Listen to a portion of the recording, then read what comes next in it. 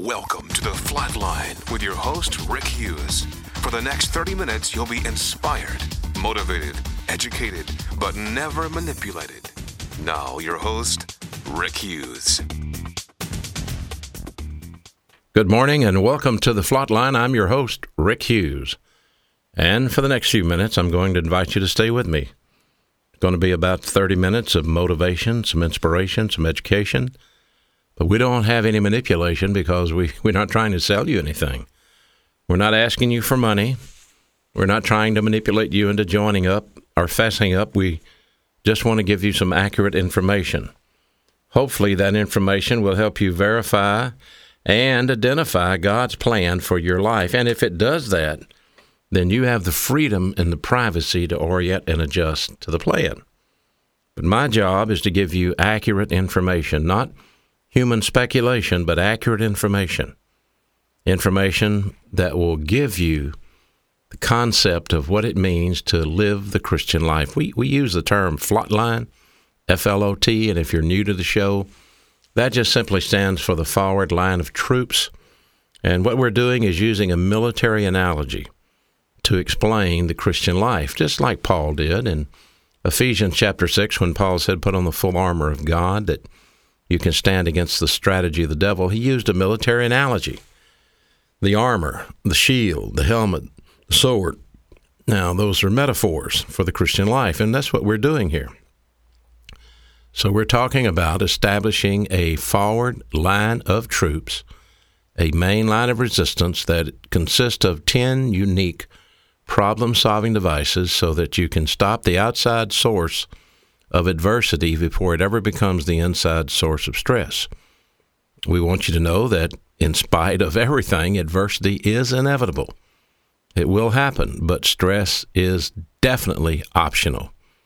Adversity is what circumstances do to you, and stress is what you do to yourself. And we've seen it on this show many times. We've talked about many times how we are, as humans, we're problem manufacturing machines. And the reason is because we have a volition. God gave you a volition.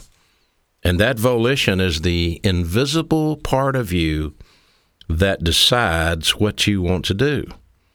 And your volition is the area always of where sin occurs.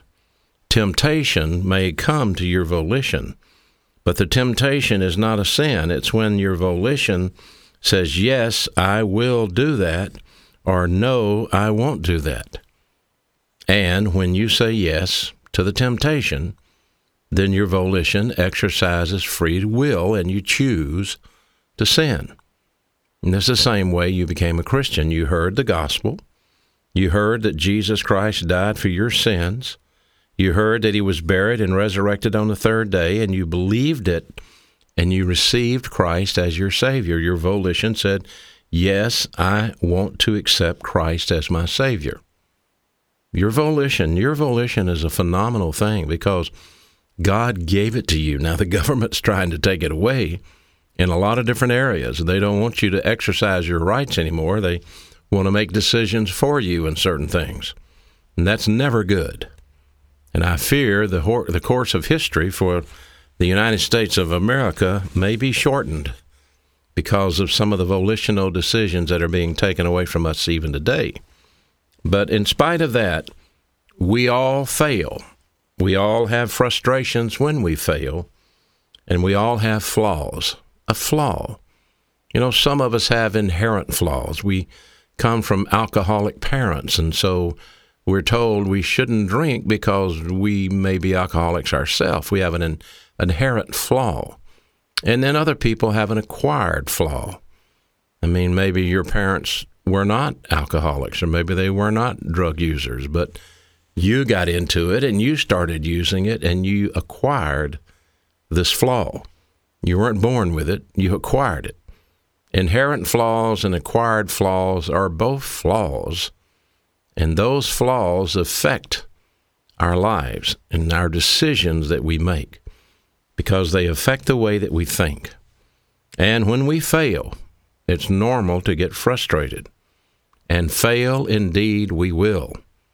because the Bible clearly says we all have a sinful nature. And that old man within us is against God's laws. The Bible says he never has obeyed God, and he never will. Paul dealt with this in Romans 7:15 when he said, "For that which I want to do, I don't do. But the things that I hate to do, those are the things I do." And that's true for you and for me. Sometimes we seem like two different people. I mean, sometimes we're really nice and good, and we do the things we should do, and other times we don't. And some of it depends on your lust patterns. You see, some people have a lust for certain things, and other people don't. Some people lust for money, and so they may steal, cheat on their taxes. Other people do not, and they would never do that. But maybe they have a lust for alcohol, or a lust for drugs, or maybe they have sex lust, or maybe the most horrible of all lust, power lust.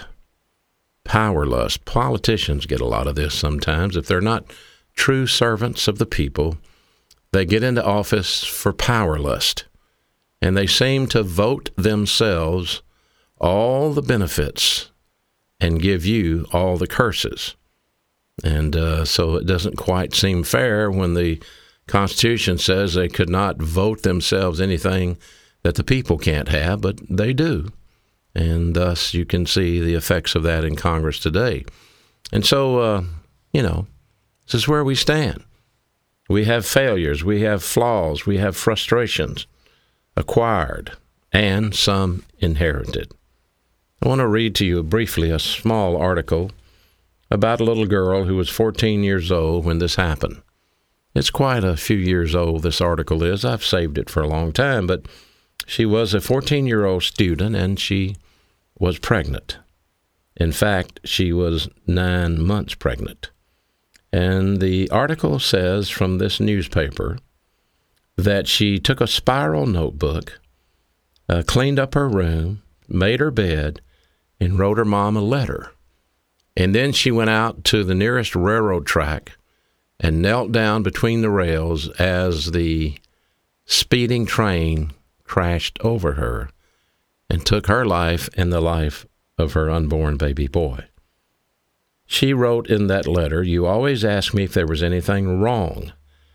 And she said, "I told you, no, I'm okay, but Mother, I didn't tell you the truth. I was not okay. I'm running away from my problems. I'm taking the easy way out," as if suicide is the easy way out. And she said, "I'm admitting to myself that I'm a weak person, not able to handle the weight of life." And she said, "I'm very sorry to have put you through all of these things and the troubles that I've caused you." And she went on to say, "I've drank some wine, I took some pills, but before I did all of that, I prayed to my Father God in heaven, and I asked him to forgive me, but he won't, and I don't blame him for that, and that's wrong. I need to explain that. If you're a Christian, I don't care what you've done in your life, God will forgive you. The Bible says if we confess our sin, he's faithful and just to forgive us of our sin and to cleanse us from all of our wrongdoing. The problem is, in guilt, we fail to forgive ourselves. So this article said she asked her mother, "Don't have a nervous breakdown. Don't cry all the time. That's ridiculous." You know her mother had a nervous breakdown. You know her mother is crying. Her daughter was just smashed by a train. And she didn't know it was going to happen. Can't tell you the frustration of parents who've lost a child to suicide. I want to make this clear. If a person is a believer in Jesus Christ and they commit suicide, people often assume they would not go to heaven, and that is not correct. Any Christian that commits suicide, the minute he leaves this world, he goes to heaven. God did not take away his salvation because he committed suicide, and we'll talk about that here in a minute. Even Samson committed suicide. Do you remember that? When he pushed down the tabernacle on himself and killed the Philistines along with it, that was suicide. I mean, come on. That's not what the Bible teaches at all. When we have faith alone, in Christ alone, we're born into the royal family of God. And God has a plan that he wants us to learn to operate under. If we fail to learn that plan, if we fail to adhere to the promises and the procedures taught in the Bible, then we go off down the my way highway, then it's inevitable that we're going to create tremendous problems for our lives. We're going to create controversy, and we're going to be ashamed. We're going to have guilt over some of the things that we do. And if we go far enough and deep enough into sin, then we will create so much scar tissue, we won't even feel wrong about it anymore, and we will blame others for what is actually our fault. Going this deep is called reversionism. Some people call it backsliding. I call it reversionism. Reverting to the former ways. That doesn't mean you're not a Christian. It's not what it means. There's a vicious movement out today that seems to want to think that if a person is a Christian, that he should produce fruits of a Christian. That passage taken from Matthew 7 was talking about the fruits of the Pharisees, and they had no fruits. They were bad trees, and their fruit was bad. It has nothing to do with whether Christians produce fruit or not.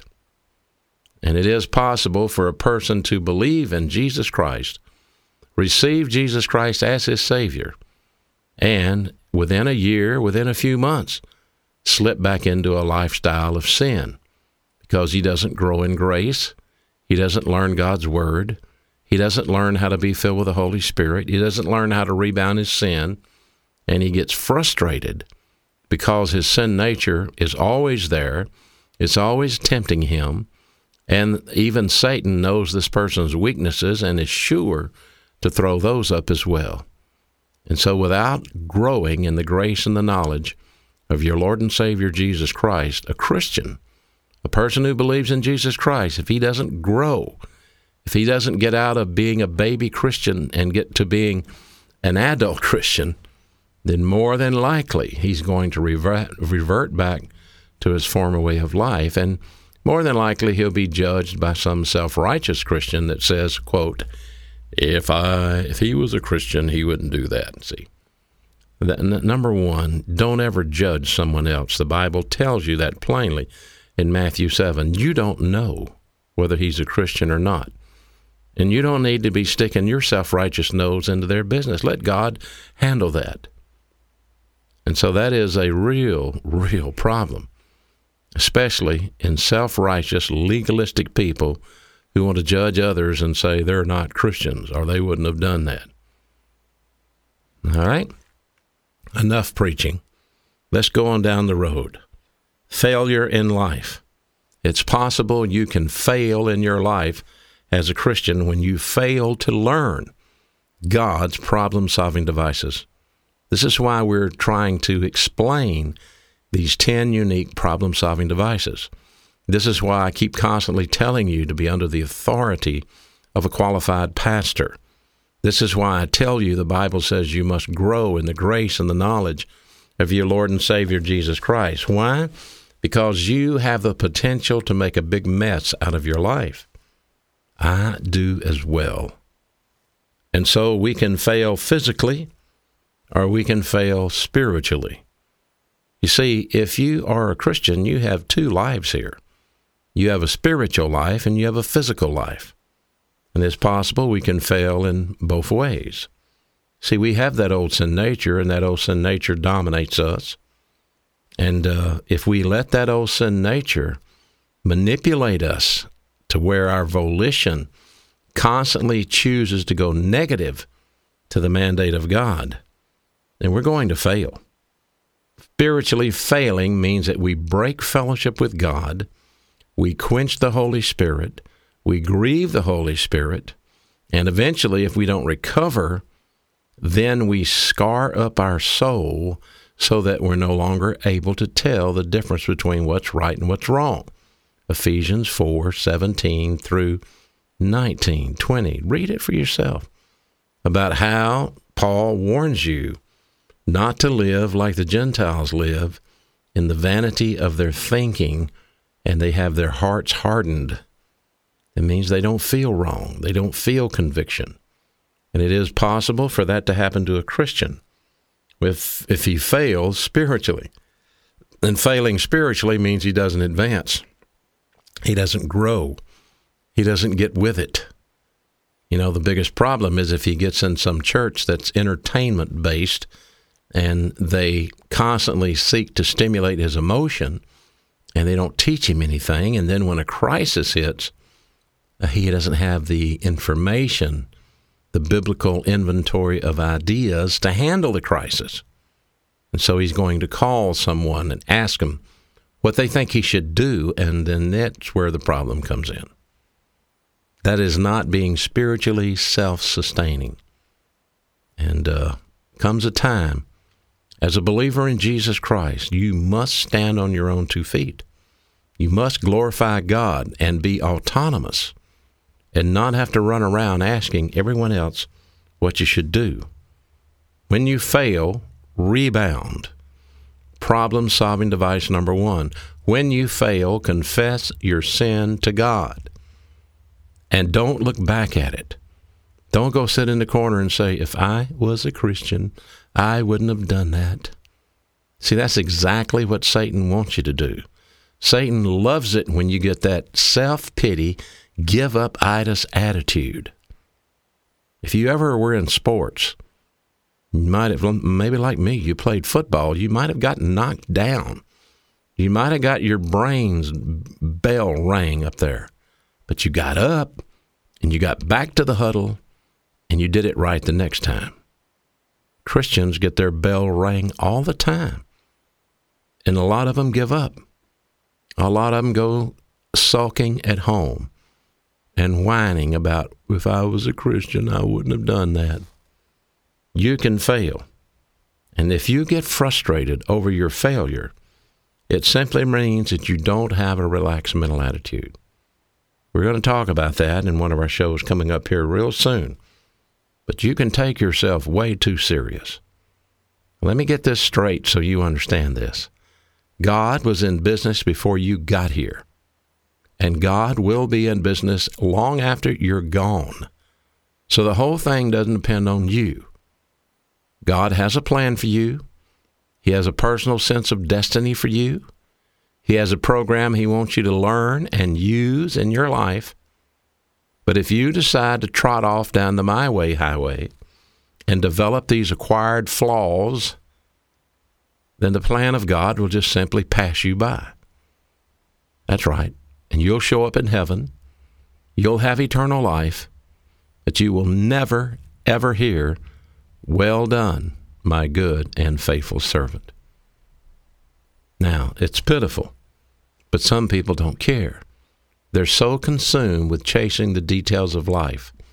They're so consumed with their social status or their financial status or their political status that they cannot focus on their spiritual life because of this distraction. And this is something Satan's really good at, distracting you. And eventually, you will come to the point of not having answers, and then you'll get frustrated because you failed. You failed to grow. You failed to acquire the mind of Christ. You failed to replicate his lifestyle. And you bought into the devil's lie that people or circumstances can make you happy. I mean, they advertise it every night on TV. Buy a new home, take a trip, get a new car. This will all make you happy. Well, it may. Temporal happiness is wonderful, but it doesn't last. It's not the kind of happiness that endures. And so you can get frustrated. And from that frustration can come depression. And from depression comes suicide. Depression is identified with guilt and shame. And this little article that I read you at the beginning of the show shows a lot of guilt and a lot of shame and a young girl who did not know how to handle her failures. A young girl who loved her mother very much, but she took her own life. She asked God to forgive her, and in her mind she thought he would not. Well, if she had accepted Christ as her Savior, she's in heaven today. I mean, a lot of people talk about God. That doesn't mean they've accepted Christ as their Savior. I don't know. That's between her and God. I pray she's in heaven. I really pray. And I can tell you this, that little baby in her, that baby went straight to be with the Lord instantly. And he's in heaven face to face with the Lord to this day. So what do we have? We have people committing suicide because they're guilt-ridden. Guilt always leads to several things. It leads to, first of all, repression. We can't live with it, so we repress it. We bury what we did, or we bury what we got involved in our subconscious, but it comes out later. See, that's the problem. People go to the psychologist or the psychiatrist and they say, what's wrong with me? Why do I keep doing these things? And he says, well, pay me $250 an hour and lay on the couch and we'll figure it out. Oh, I got it. When you were 12 years old, you swallowed a popsicle stick and now you're depressed. Well, you understand what I'm saying. I'm making light of the issue, but it's real. And when you put things into your subconscious, you're doing it because that's the way you defense against anxiety in your life. That's how you handle it. You don't have the biblical problem-solving devices, so you bury the bad stuff in your subconscious, and you deny that it ever happened. And then you'll, a few years later, say, why do I keep doing these things? It's because of what you buried away a long time ago.